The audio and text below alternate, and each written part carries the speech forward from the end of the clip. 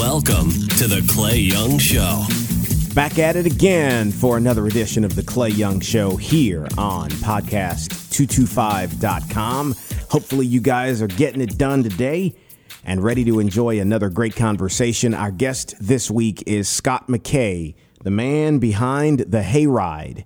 The Hayride is an online publication that has tons of attitude and it's intense, and McKay doesn't mind telling you what he thinks, as you will hear in just a moment here on the show. First up, have you hit that subscribe button yet? If you haven't, you need to do that. Go on and get it done. If you have an iPhone or an iPad, or if you use a MacBook, you can subscribe in iTunes to the show. It is absolutely 100% free. Can't get any better than that.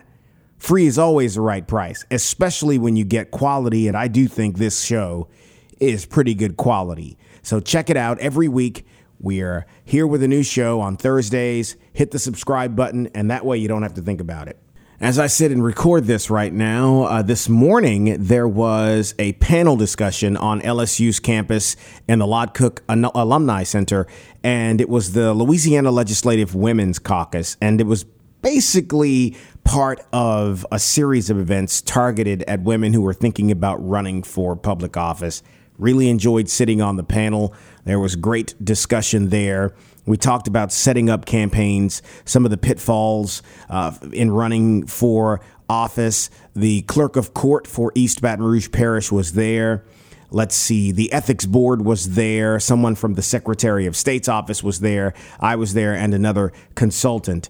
And it was really good questions. There were some elected officials there, female elected officials in the crowd who got a chance to talk about their experiences and what they've learned. And I was just really glad to be a part of that. So it was fun. Don't forget, we've been telling you this on every show to remember the 22 Warriors for Freedom, and the Louisiana chapter of that organization is urging you to remember the 22. We lose 22 military veterans a day to suicide. I'm going to keep talking about it because it's important to me. As I sit here with you, to my right is a giant American flag that hangs on the wall of my office here, and when people come in, you can't miss it.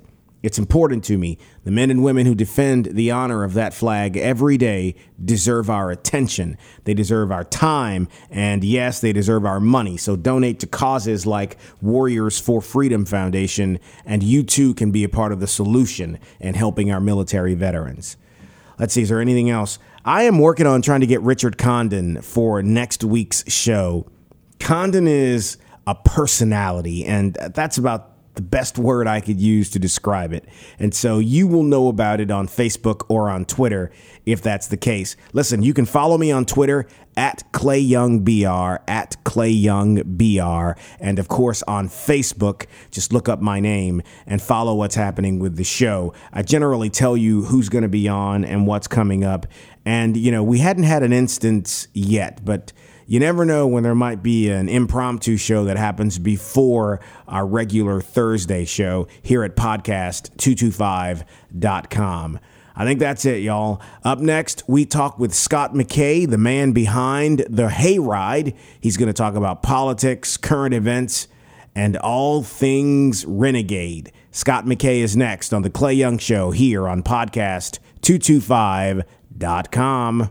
Clay Young and John Fabry here with Infinity of Baton Rouge and Infinity of Lafayette. We talk a lot about the brand new deals on brand new cars and SUVs, but it's a good time to be looking for something that's pre-owned as well, right? Oh, absolutely.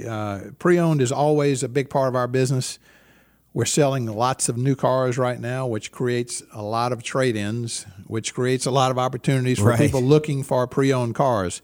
These are all well cared for cars. These are cars that have run through our shop. These are cars that you can see all the background on it, know where it came from, know what service has been done, know what we have done to the car. And obviously, we have certified cars, which have extended warranties. And all of these cars we have financing available. Right. Even if your credit is not perfect, we can help you with that as well. So no matter what the price range, no matter what the type of pre-owned car you need, we have it. That's Infinity of Baton Rouge and Infinity of Lafayette. Welcome back to the Clay Young Show. Welcome back to the Clay Young Show on podcast225.com. Our guest right now is Scott McKay, the man behind the Hayride. So what would you consider yourself, an anarchist, an honesty agent, or what? Radical conservative, perhaps? I don't Yeah, know. yeah. I'll have to give that some thought as to what kind of label I slap on myself. I mean, I've been a conservative activist, and you could, I guess, call me a conservative activist blogger. But I really kind of call myself more of a publisher. Yeah. Because I got my start as a publisher. Right. I mean, I did Where? Purple and Gold magazine. Yeah. From 1997 to 2004, and that was kind of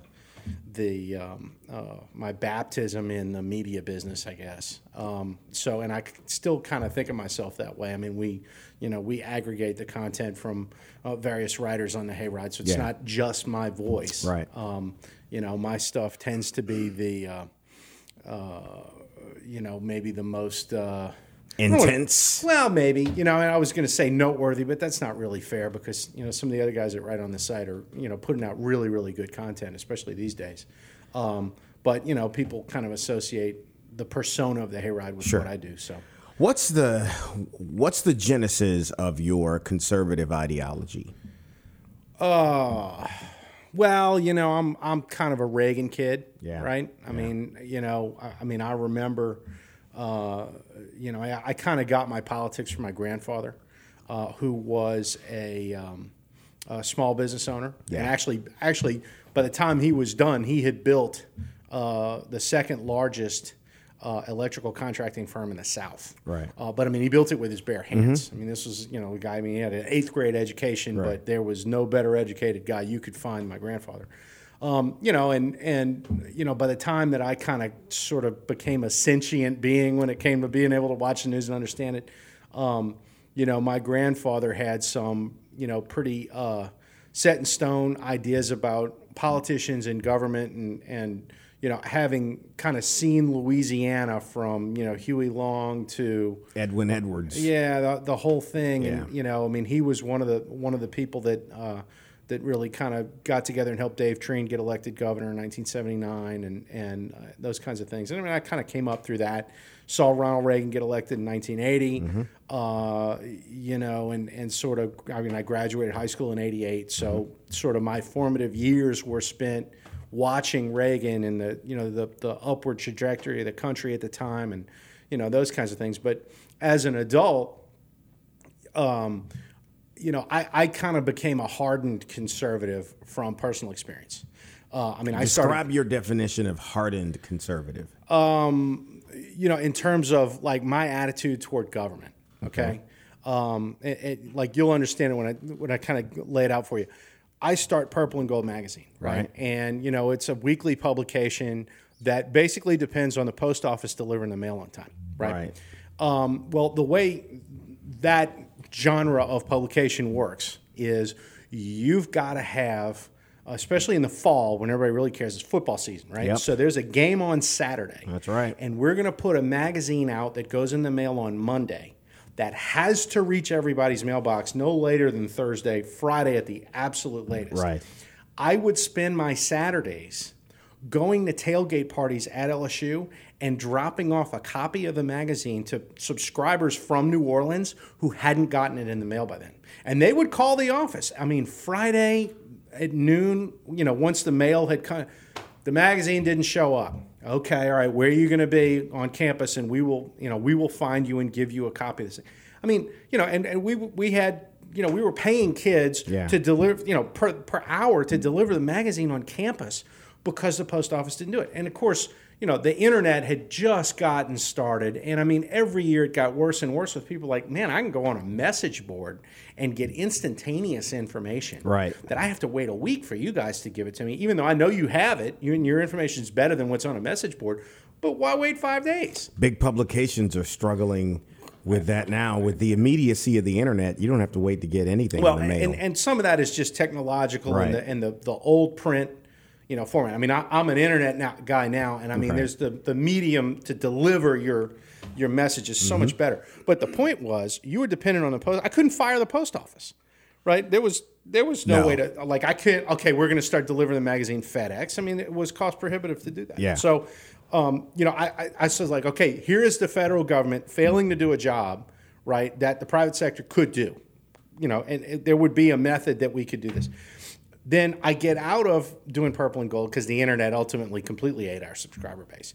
And I get started, the missing child card that shows up in your mailbox? Yeah. I was the Baton Rouge rep for the company that did that, okay?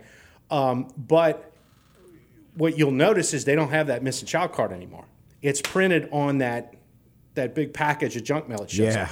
That was the post office that did that, okay? They came like, we used to let you do a detached address label that you could use as a ad sales piece that you could do. Now we're going to do away with that, or we're going to charge you like out the wazoo for it. Just so happens that I was the Baton Rouge rep selling ads for that, and I was the king of the missing child card. 3/4 of my book of business was selling ads on that. And the post office, it's like the second time in like 4 years they've destroyed my livelihood. And I was like, okay, and I really hate the government now. And then, I got into, because this job, the company was getting bought out by somebody else. Actually, the people that were buying out the company I was working for, Right.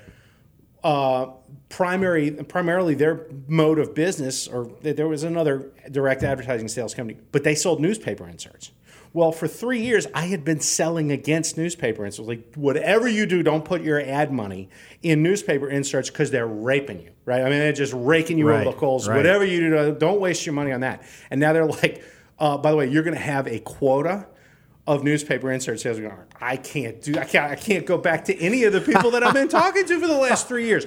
I think they're like, oh, so you're like just a liar. So That's I said, right. all right, well, That's right. I don't have any credibility doing this anymore. So, I'm going to look into something else. Well, I get into franchise consulting, which at the time, you're talking about 2006, 2007, the economy was basically booming. Everybody wanted to start a business.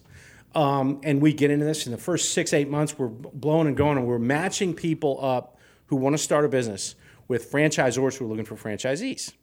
And it looked like there was going to be a great future to it. And then the credit market fell apart because of what the Feds had done with the housing. Yeah. So I'm like, okay, so you're 0 for 3. But the skills that I'd learned doing franchise consulting translated into something else. So I go to work for a staffing company, and I'm a corporate recruiter, and I'm doing engineers and construction managers, okay, which in Baton Rouge is you're working in the petrochemical industry, yeah. right? You're either working for industrial contractors or you're working for the plants themselves, finding them people.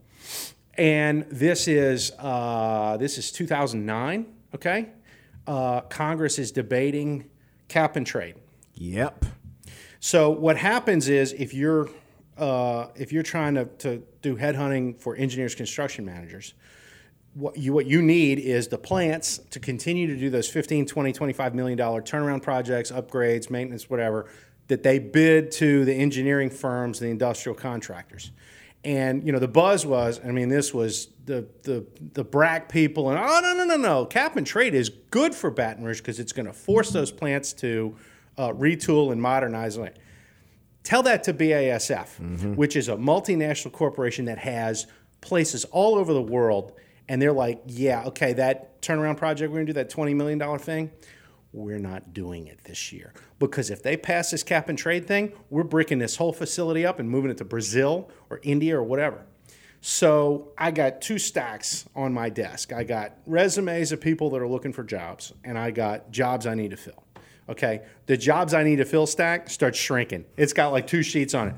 The resume stack is sky high. Yeah. And I'm calling guys, hey, you're petroleum engineer. You interested in going to Kuwait?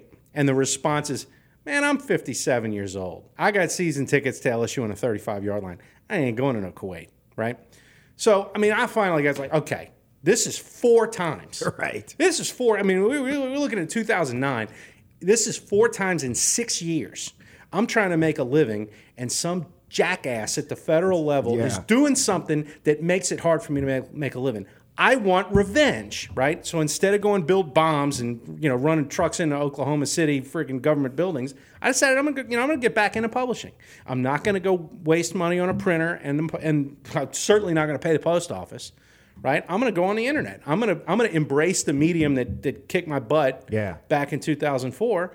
And, you know, I want to talk about politics and I want to go after these SOBs. Man, you are, if I may use this as a description, the rawest person. And it's hilarious, a lot of the stuff because it's clear that you're poking people.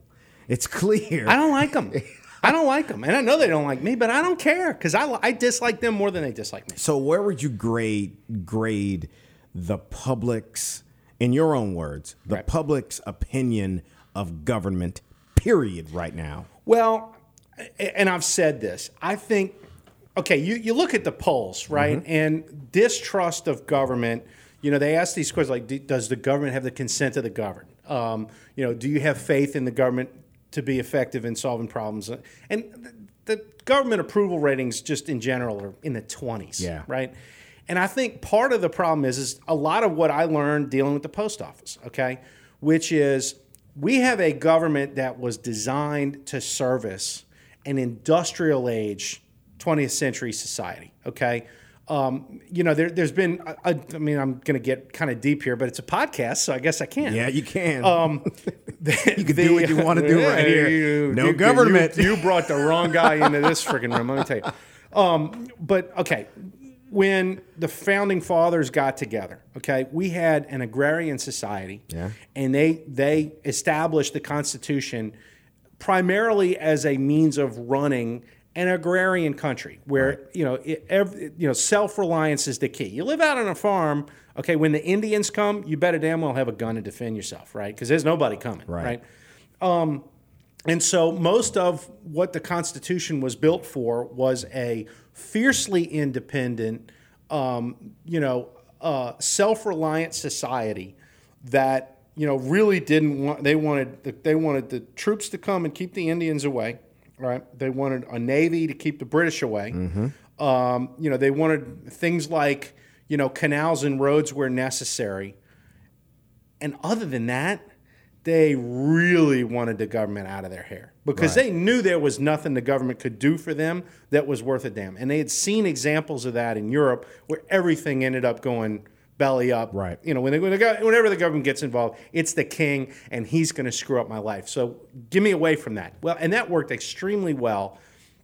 The Industrial Revolution comes along and, you know, the progressive movement gets started to sort of change the business model of government to reflect more of an industrial age, urbanized. Most of the things that the progressive movement goes for are to solve kind of urban industrial problems, right? You know, labor relations and, the government regulation to keep businesses from screwing people and the welfare state to deal with, you know, people who are, you know, too old or too sick or whatever, they can't work and we've got to, you know, do this kind of thing. You know, transportation, you got to build roads and all of these, and then you got the environmental movement and all of these different things. They're all industrial age constructs, right? When you talk to a liberal and you ask them, you know, well, what is it that you guys have actually done good for them? Well, if it wasn't for us, there'd be, you know, you'd have 10-year-old kids working in factories, right? We did child labor laws, and they act like that's a big deal. Well, go to BASF down the river, right, and ask them, look, if we got rid of all the child labor laws, how many 10-year-olds would you hire? And they'd look at you like, what are you, stupid? We're not going to hire a 10-year-old. The liability would kill us. Right. All right? So you have a government that's built for that kind of 100 years ago type society. We're in the information age now, okay? And so most of the things that government does, all right, maybe not most, a lot of what government does, bordering on most of what it does. You know, if I had a couple of drinks, I'd probably say everything government does. Look over your left shoulder. Oh, yeah, okay. Well, the second half of the show is going to be great. Are things that are largely obsolete. Yeah. Okay, here in Baton Rouge, I'll give you a perfect example. We have these people on the library board, okay? All right, everybody's like, look, you got $60 million squirreled away. That's a lot of money, right? You got $60 million. We need to drop your millage so that we can maybe address some other infrastructure issues around the city. And their response is what? No, we need more tax dollars, right? Let me tell you something. if you took that $60 million to Jeff Bezos at Amazon, he would give you a Kindle for everyone that lives in East Baton Rouge Parish, and probably a monthly allowance that you could download whatever books you wanted, okay? And I mean, Amazon would fall all over themselves to take a deal like that and say, let us be your library. You get to keep the books. Mm-hmm. Nothing is ever checked out and you can't get it. It's right there, right? Okay? And they might even subsidize the facilities so that, like, look, let's turn them into reading rooms, and we put Amazon's logo everywhere, and we sell coffee, and nobody harangues you about race relations when you get the coffee like they do at Starbucks. What the? Okay, I'm going to get to that a little bit later on. We can talk about that if you want. There are a few things that happened in the news recently that I said they were like manna from heaven when I knew I was going to talk with you. Yeah. And that's one of them. But going back to that, the concept of government's view of money and spending versus, say, the free market. Well, all right, we live in a society. Bill Whittle, who's one of my favorite people of all time. Bill Whittle. Whittle says this all the time. Talk about a build it with your own two hands kind of guy. Fabulous. But one of the things that Whittle says is we live in a society where if you're eating a burrito at a restaurant somewhere at lunch, you can pull out a smartphone and order steel from China right then and there, okay? Now, that's our society. Mm-hmm. Let's go look at all of the ways that government affects that society, and how many of those ways are actually up to date with what we have. We have taxi cab commissions all over the country, right? Taxi's a failed model. I mean, that's obsolete. When you have Uber, there is no reason whatsoever to have a taxi cab. Now, what about people who say about Uber? Because I remember having this conversation. I've got friends who own car dealerships here, mm-hmm. and they use Uber in other places. And then we were just talking back and forth about the chatter. What happens when people say, well, I don't know, you can have an axe murderer or a serial killer who just hasn't committed a crime yet sign up for Uber, and they could be a danger to the people that they're driving around. And that wouldn't happen with a taxi cab company? I mean, there's a risk that you might hire the wrong people. You don't did you ever see the Robert De Niro movie? Right? I mean, that guy wasn't an Uber driver. No, it wasn't an Uber driver. The name of that movie was Taxi Driver. Taxi Driver, right?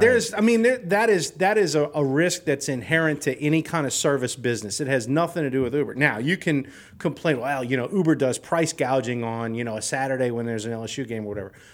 That's an argument for some other company to come into the market and compete with Uber. Yeah. It's not an argument against Uber. I mean, it's the way the market works, man. Look, ideally, hotels charge more during holiday seasons. Yeah, but when you have two hotels, guess what? There's you don't have that kind of imbalance in the market that they can take advantage of. You give me Sidecar and Lyft to come into this market and compete with Uber, mm-hmm. all right? I mean, either the current taxi companies are going to have to change their business model to survive in the marketplace, or they're out, frankly. And I suggested this 2 years ago when all this crap came up about the CATS tax. Yeah. Okay, you have a bus system that nobody wants, right? I mean, nobody rides a bus. I mean, you can follow those buses around and look in the window. Nobody's riding the bus. And we got 18 million of our tax dollars freshly going in there on top of the whatever they had 12 million before. For that much money, okay, you could bring in all these rideshare companies and just give people a rideshare allowance, right? And here, look, if you have a cell phone, here, use this app, and the city will pay for your ride. Nobody would choose the bus over getting a ride shotgun in some guy's car. I didn't even know that there was such an aggressive taxi lobby here in town. When you think about moving around here, you rarely ever see a taxi. It's nothing like it is in New Orleans. Oh, absolutely. But that's a major international destination. Well, New Orleans it's also that the Russian mob owns all the cab companies in New Orleans. We don't have the Russian mob in Baton Rouge at this point. That you know of. Well, they might be more like the Ukrainian mob here. Is that right? They don't quite pack the firepower they do down in the Big Easy. So I have a list here, and this is going to be fun. I already could tell it's going to be fun. Bobby Jindal. I'm one of those people that if a pollster, called me and said, do you approve or disapprove of Governor Jindal, I would be in the 27% who say they approve. Okay. Really? Now, I would be lying. I would be lying by being in that 27% because there are things about Jindal that I'm, just disgusted at the missed opportunities and so forth. For instance, well, I mean, this whole I mean, and I was on the Hayride back in 2011, beating Jindal to a pulp. And actually, the first column I ever wrote for the American Spectator was, look, before you guys go off on the boy wonder Bobby Jindal, you need to pay attention to the fact that he can't do a budget worth a damn. Okay, the budget has always been my biggest problem with Jindal, and now he's going to let it get so bad that it's just, I think it destroys his political career, frankly.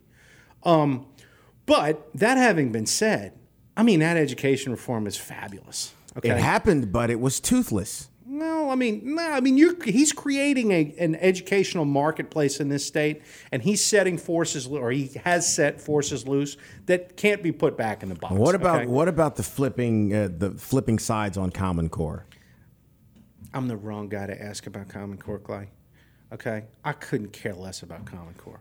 As far as I'm concerned, Common Core is rearranging deck chairs on the Titanic. All right. Okay, well let's dig into that. Why do you say that? Okay, we just got finished with the whole presentation of information age society, industrial age government. Because I support personally us having to have standards, and we graduate kids from high school who can't read. Well, no. Look, I'm not. That's not my place to argue. Okay. I mean, I understand the rationale for Common Core. I understand the rationale. Call it whatever you want to, but you have to have standards. No, well, I'm fine with that. Yeah. I'm not invested in the model of public education that all of this is built around, okay? I mean, public education in the United States is a construct of the early progressives who went to Germany in the 1850s and saw what they were doing with the schools, okay? The Prussians had it in their head that they were going to conquer the rest of Germany, okay, and unify Germany, which hadn't been unified since the freaking Huns had it or whatever. All right, and they were going to do this. All right, and they were a very militaristic society. Okay, they created the reason we use the word kindergarten, and it's a German word, is because the Prussians were the ones that said, okay, we're going to take everybody, we're going to put them in an age-based cohort, and they're going to go, kindergarten all the way up to 12th grade, and they're going to graduate, and you're going to be in the same group with the same people, and you will sit in a chair, and you will be quiet, and you will do as you're told. They're going to lecture to you, and this is, your life from the time you're 5 all the way to the time you're 18 years old. Okay, and that system was built basically on rigid discipline. Okay, I mean, you talk back to the teacher in class, you don't pay. You get the crap beat out of you was the way that system was supposed to work. All right. That used to be that way here too. Of course. Yeah. Of course. Okay. But it was sort of a regimented, militaristic type system. Well, the progressives, if you go back in history and you read the writings of the early progressives to Woodrow Wilson, they're all about sort of militarizing society. It used to be that one of the watchwords of the progressive movement was the moral equivalent of war. Right? In other words, what they were saying, we want to organize society such as we're going to go to war, but we don't want to go to war, right? So in other words, what it is restricting people's freedom. Our society is such that, we're not going to allow people to impose that kind of discipline on our kids, okay? So the entire construct of public education, which, even private schools have to sort of tail in off of that because it's what people expect, doesn't work. You go talk to any public school teacher, how am I supposed to keep control of these kids, right?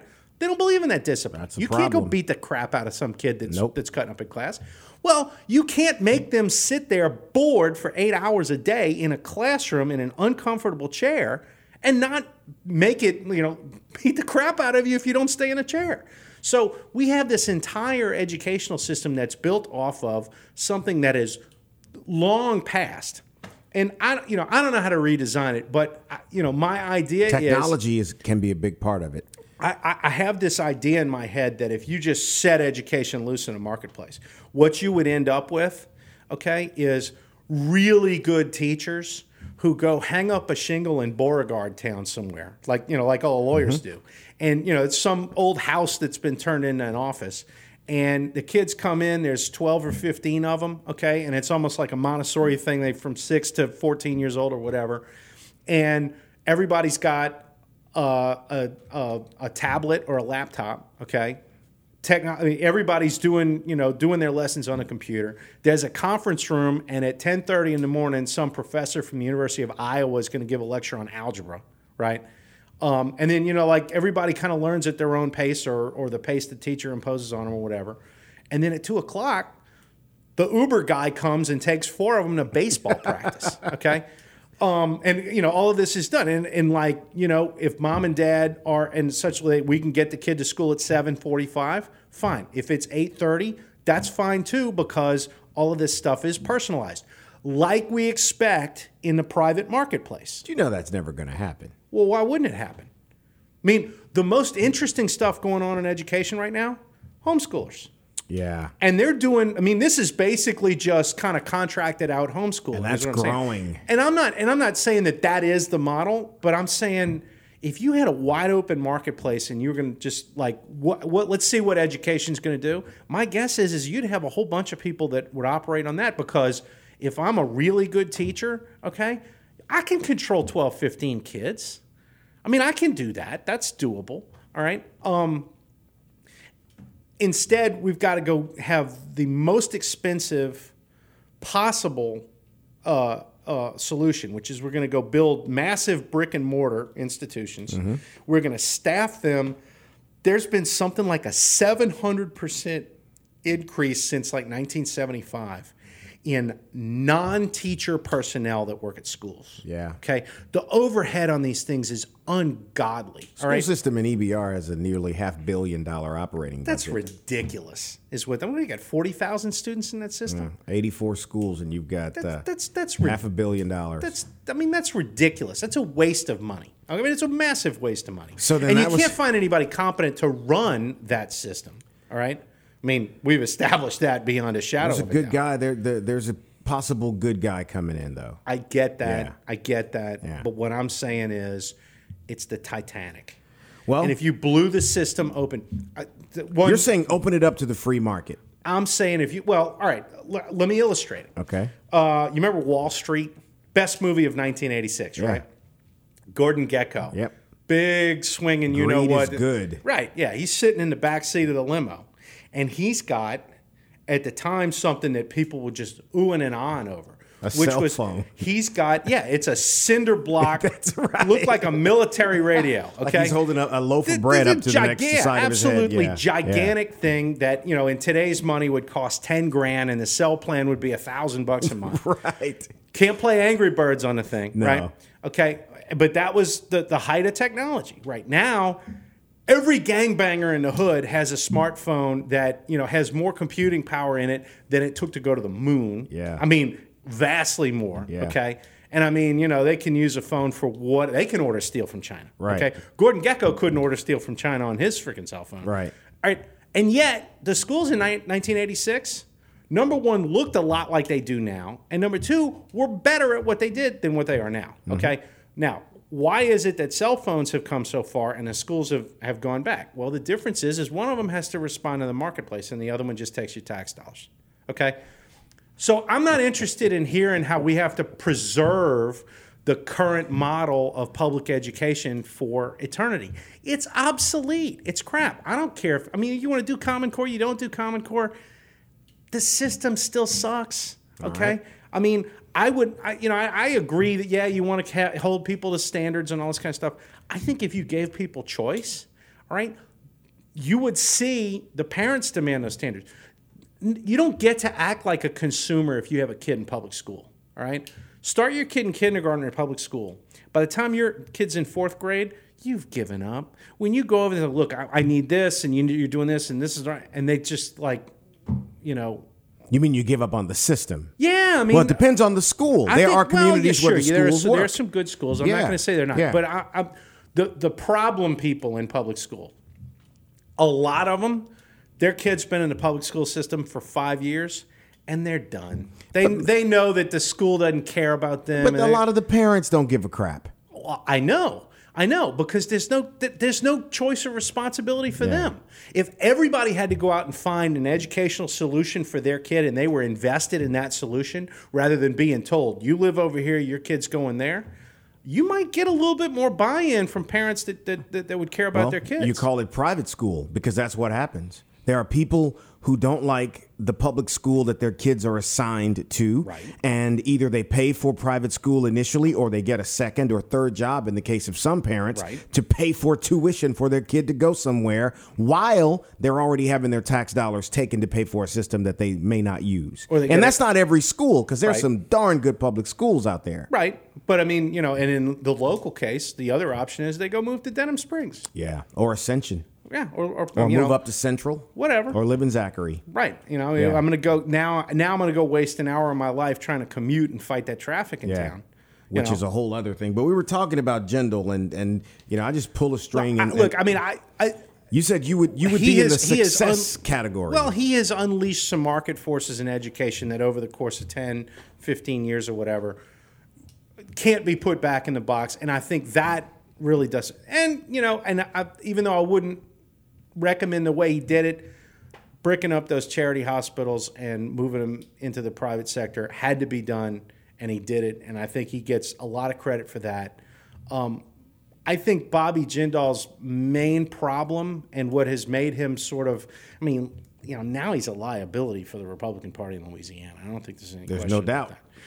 that. But his problems are political more than policy. Okay. Now the budget that's policy. That's policy all day long. But Clay, it's also political because the reason the budget is as screwed up as it is, okay, is we have locked up so much money that comes in all of these dedicated, you know, and it gets worse every year. It does get worse, but it's a function of also not addressing the problem, kicking the can down the road by using one-time money for recurring expenses. Right. You know these expenses are going to recur every year. Right. And after a while, you keep going into the jar, you keep the money in, and nothing's in there. You're not putting anything in. I agree. But he's doing that because the politics are weak.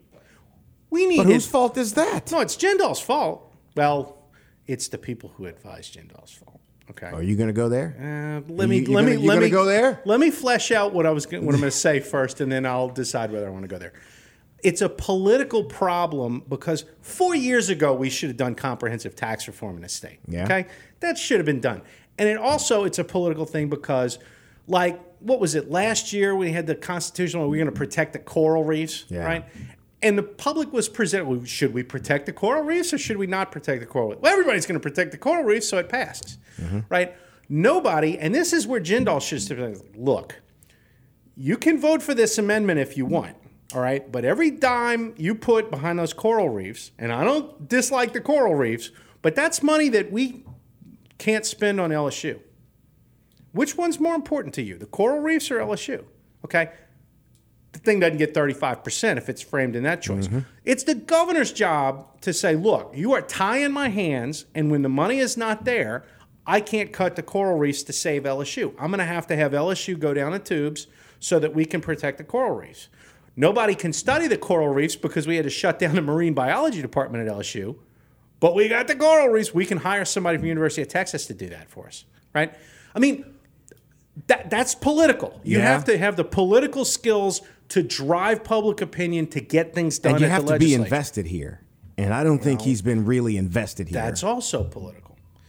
The major problem I see with Jindal is when Timmy Teeple signed up with On Message and Anderson Brothers out of D.C., the criticism of Bobby Jindal went from, if you'll remember this in his first term, he's in a helicopter going speak at a church at Shongaloo of a Sunday, right? The Advocate did this big. Nobody at the Advocate seemed to care that Coach Blanco was taking a state helicopter to go watch a USL football game every Friday, right, or every Saturday. Nobody cared about that. They care about Jindal going and speak at a church on a Sunday. But you went from Shongaloo to Cedar Rapids, right, and Manchester and Columbia and Spartanburg, right? And he's now all over the country. And like this Common Core thing, like I said, I'm the wrong guy to ask about Common Core because I don't care, all right? But Common Core is something Jindal is making a big deal on. He's got $1.6 billion in a hole, right? That needs to be, he's got, that's gotta his be priority legacy is like, number one. okay, we need to do comprehensive tax reform, and here is my program to do that. We need to reform state government. You know, we need to come up with some plan that we're going to unlock these funds in all these dedicated accounts. Because Jindal has said, not effectively, but has said, and I think to some degree he's right, it's not one-time money. I'm raiding these dedicated funds that shouldn't be dedicated because we ought to have the ability to prioritize. Still, it's still money that you can't go back to after a period of time to fill holes. Yeah, to some extent that's true, but to you some can't other tape extent, your ankle when you break your wrist.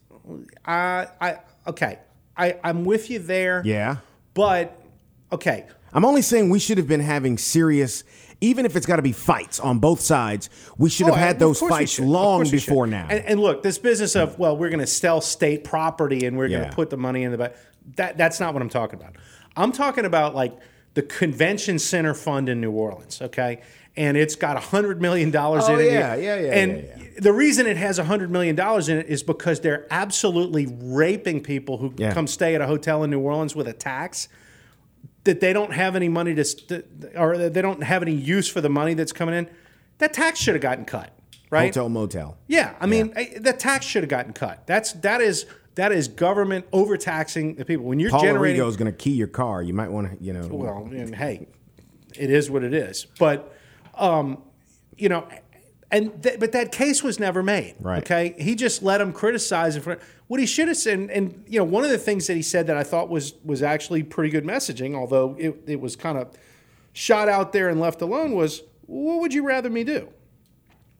Go raid a government bank account or go raid your bank account for money to balance the budget, right? That's correct, all right?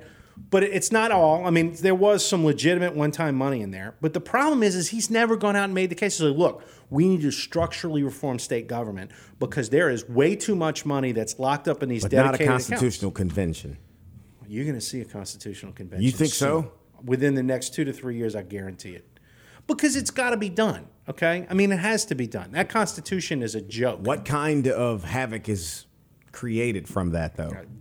You know what I mean? Who knows? When you let the... Well, look, it just depends on who's writing the Constitution, all right? I mean, it just, that's what it depends. You're going to have all of the legislature, right? Mm-hmm. In the kitchen, rooting through the refrigerator, as they say. Oh, yeah. Absolutely. Yeah. Well, I mean, look. Are you comfortable with that? Yes or no? Come on, McKay. I'm not comfortable with anything the state government does. I mean, that's again, I'm the wrong guy to ask that question. But and as much as I think all of us would love to have this sort of independent legislature, we don't have a mature enough political class in this state to function properly along those lines. What do you mean by that? You need a strong leader in the governor's mansion who is engaged and who has a vision that he will absolutely demand, the minions in the legislature who don't think too well for themselves, you will vote for this or I will see you beaten in the next election. But the governor and I'm not a big proponent of the strong man in politics. But that's what's happening though. Our governor's office, it's always been that way. By statute, is powerful and holds tremendous sway over the legislature. I agree. And so you've got lawmakers who've got to take what they can get because the governor says, nah, I'm not going to give you all that. I'll give you a little bit of this, but you better be with me 100% over on this. Absolutely. Well, that's power politics, and that happens pretty much in any democracy. Yeah. So that I'm not, I mean, I'm accepting to some extent of that. I think the big issue is, and there are people who say, well, you did term limits and you caused this problem. You had crappy legislators long before term limits. In fact, they were institutionalized crappy legislators back then. Some of them, you had some talent, but for the most part, I mean, you had really crappy legislators. And I think part of it is the nature of our politics is so sort of retail politics and who can tell a joke and this kind of stuff. Yeah. And we don't really have intellectual discussions in advance of our elections. Well, but okay, you're going to open up another big one there. That is always one of my pet peeves. It's like I work in and run a company that helps with messaging and public relations. Mm-hmm. However, a place that I like it the least is in politics. And I'm not some Pollyanna, naive person. I know how the game works. But when I've sat with candidates, I tell them, master the art of answering the question that you were asked.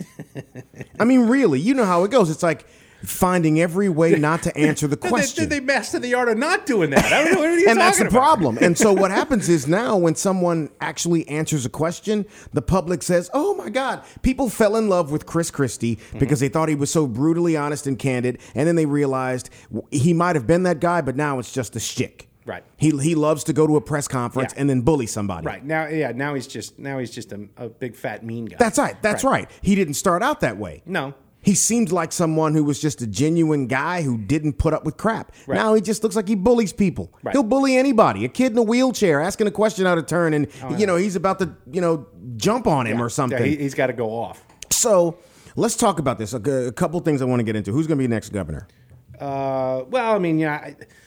Okay. What you have right now is you've got an electorate that's basically split three ways. A third of it is David Vitter people. Okay. You've got a third of it that is Tell this is a Democrats. raw, real podcast because his phone is ringing right now. That's the governor's office calling him, by the way, to tell him to shut the hell up. You have a third of the electorate's Vitter's people, a third of the electorate is Democrats, and then there's another third that's kind of in the middle. Okay, so Vitter's going to get Vitter's third, right? Right now, John Bel Edwards is going to get the Democrats' third. Is Jay Darden the guy? Well, you got Darden and Angel who are in that third competing for those votes. And because they're in the third, neither one of them can make the runoff as things stand right now. Either that third has to grow or there has to be like a second Democrat get in a race, okay? Because if Jay Darden, let's say, could get in a runoff with Vitter, I think he could win. Yeah. I don't know that he will, but I think he could. Yeah. He can't get into the runoff with he's fighting Angel for a third of the vote. Right. I mean, it's just straight math, okay? And can Darden steal some of John Bel Edwards' vote? Possibly. He's the Republican most likely to get. He has some get crossover the Democrat, because most of the registered voters here are registered Democrat, even though the state votes Republican overwhelmingly. That's correct. So, but the way, and then if you get a runoff that's Vitter and Edwards, Vitter's going to win that. No question. Enormously. So, and right now, Vitter looks like the guy that you can pretty much guarantee is going to make the runoff. Unless something happens. It's a long time between now and then. But like the election was Saturday. Vitter's going to be in a runoff, and it's probably going to be Edwards he's in with. So, like one of the interesting dynamics that you see with the governor's race is, okay, is there going to be a second Democrat, right? Mitch? There was a lot of talk about Mitch, and then Mary got pounded. And now there's no talk about Mitch. Yeah. I heard some whispers about 3 weeks ago, though, that there's some people from D.C. kind of whispering in his ear. The National Democrats want to bring Mitch in. But, I mean, I would think that if Mitch was receptive to that, he'd have been in by now. Because it's starting to get a little late. I mean, you're almost in April. Because he's got to raise money because, Vitter's got, $4 million or something right now in coffers? Yeah. He's got the most money by far. Why do you think Louisiana has become statewide such a Republican state? And I say that reminding people that 2 of the now statewide Republicans were elected Democrats. Right. The Attorney General and the Treasurer were both Democrats when they were initially elected. Why do you think the state is so overwhelmingly Republican now? I think there were 2 main events that caused the shift. The first one was Katrina, okay? Because Katrina really sort of exposed the Democrat Party in Changed Louisiana. the voting algorithm of Louisiana. Well, it did. I mean, forever. It changed the demographics in the New Orleans area because people moved out and all that. But more than that, you kind of laid bare the whole, kind of old-time Louisiana, it's on the state flag, right? Here's the mama pelican feeding the baby pelicans, right? I hate the state flag. I hate it because it's like, what the hell kind of message is that?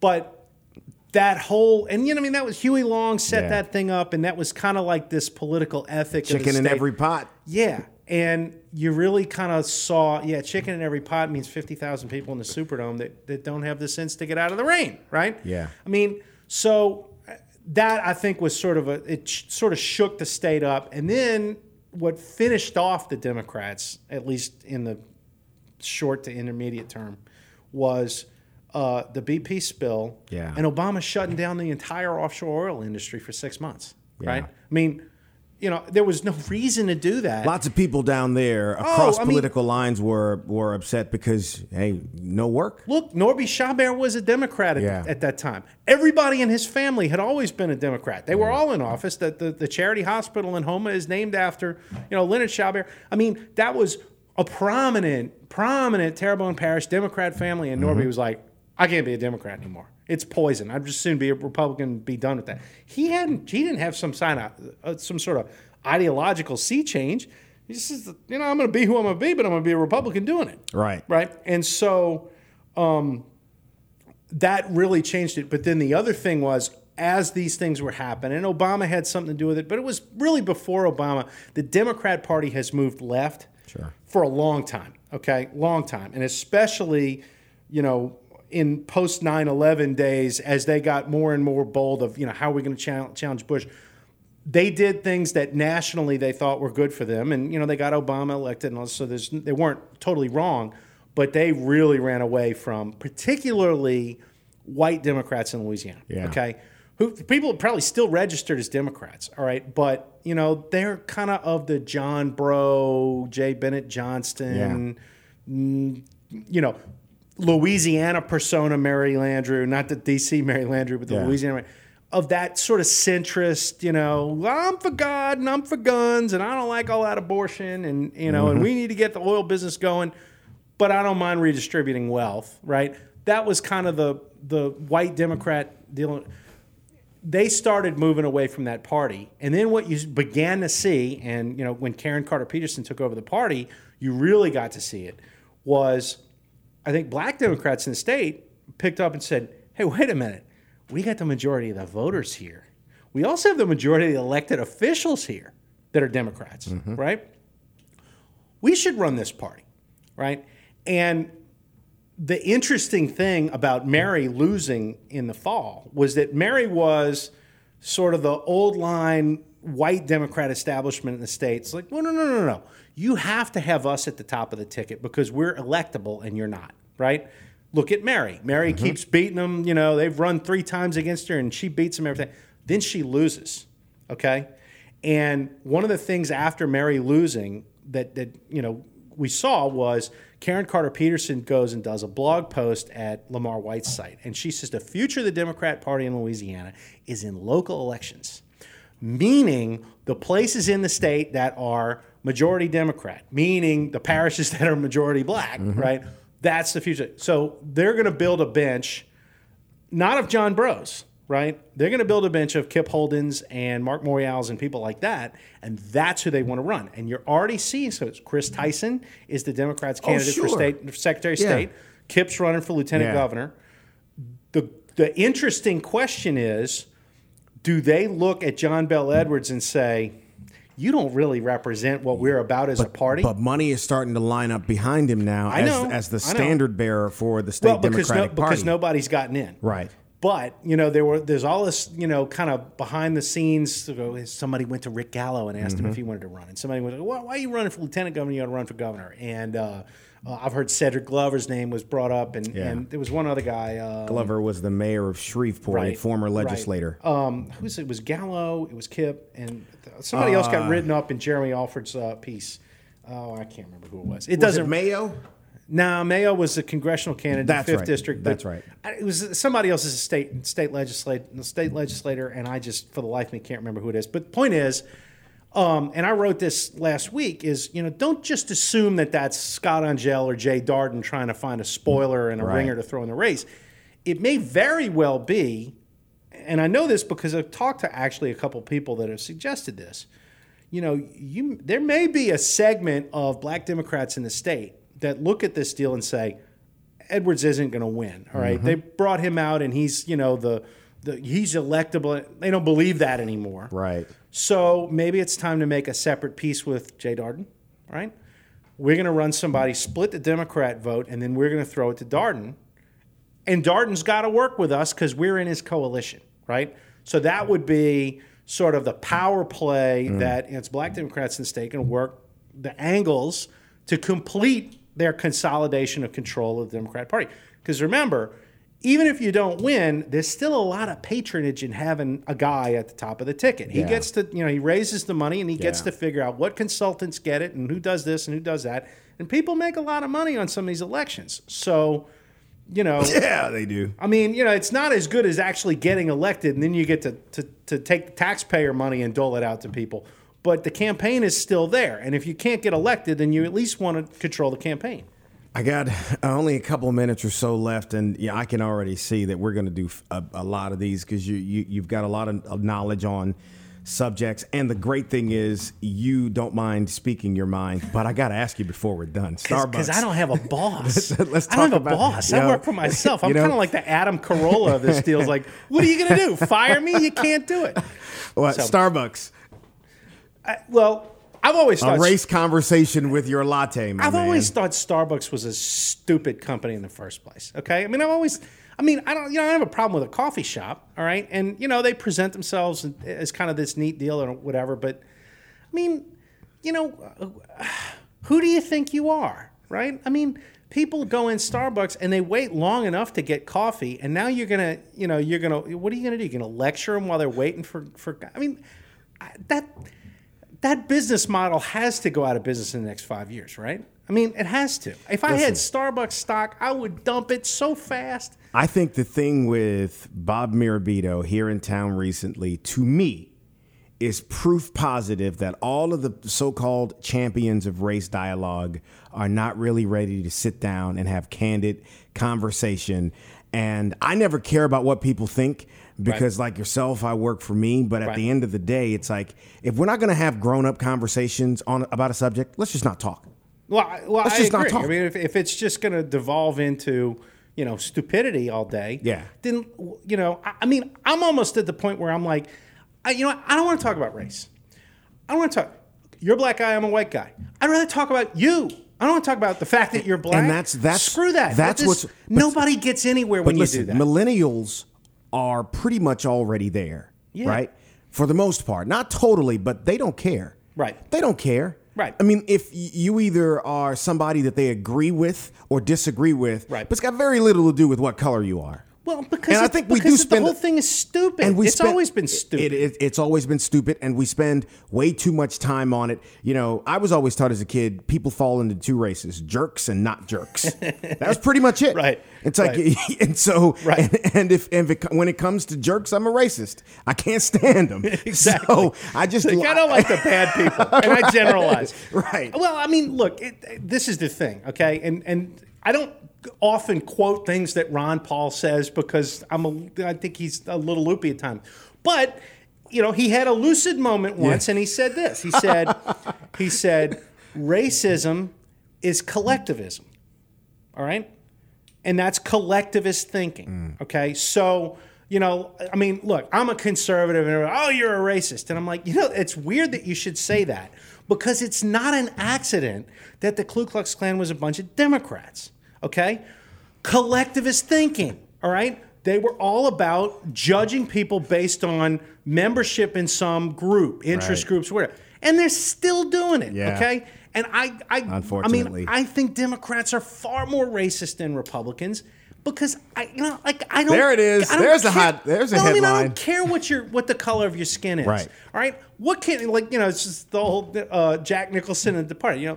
What can I use you for? That's right? exactly what right. What do you bring to the table? And he's like, well, I'm part of some group that's aggrieved. I'm like, are you aggrieved? What happened to you that's so bad? And it's like, well, it's the slavery and Jim Crow. Like, and how old are you? You're 27 years old. I don't want to hear that. I mean, that's something that happened to your grandfather. Right. Who's. I don't even know if you know that your grandfather. I don't want to hear about it. This is all a bunch of crap. Listen. Let's tell people how they can follow you, reach you, the whole thing. Just go to thehayride.com. The site has 10 or 12 posts on it every day. Man. It's not all throwing bombs. We do a lot of political analysis, right. and here's the things to watch for as this campaign goes on, and here's what's coming. But it's an opinion blog. I mean, and see, we've got I like a lot things of different without people. filter. I always enjoy reading and talking with people who don't have filters. I think some of even people you disagree with out in society, there are people out there that I respect that I disagree with because you know what? they've got the stones to be who they are. Right. Now, to me, it's you're going to go try and massage people. Like, I'm going to tell you something that you disagree with, but I'm going to sugarcoat it so you can't really tell what I'm saying. Right. And I'll look at that and like, that's not communication. That's that? crap. And it's manipulation is what it is. Oh, absolutely it is. So you're trying to flee from the consequences of expression, and I've never really understood that. During the middle of the day, sign up. It'll be emailed to you because I get it. Yeah. If during the middle of the day you're having a bad day, just read McKay's stuff. Sometimes you're going to think he's been in the Johnny Walker. I'm insulted by that. It's always Woodford or Maker's Mark for me. Hey man, Johnny Walker Blue is like it's the nectar of the gods. I'm not going to argue with that. But yeah, we have a daily email blast that goes out Monday through Friday every day called the Nooner. Yeah. And we call it that because it comes out around noon, not because that's of why you call any it other that. reasons. That's that why you call it that. No, really, we do because it comes out around. Oh yeah, yeah. Right. Because you're not a salacious guy and at it's all. And it's got basically links to everything that's on the site that day, give you an easy way to peruse what's going on. And ways that you can navigate what we've got. And, we talk about Louisiana politics. We talk about national politics, whatever strikes our writer's fancy that day. Now, you're going to come back, right? Well, anytime you want me. All right. And next time we'll. The booze. The booze. Scott McKay with the Hayride. Thank you, Scotty. Thank you, Ben. Well, that's going to wrap up this edition of the Clay Young Show on podcast225.com.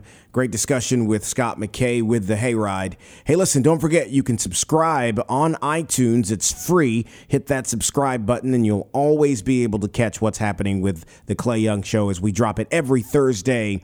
More news about other shows coming to Podcast 225 as well. So stay tuned for that. Have a fantastic week, and we'll see you next Thursday for another edition of The Clay Young Show on podcast225.com. Thanks for listening. Join us next week for another edition of The Clay Young Show.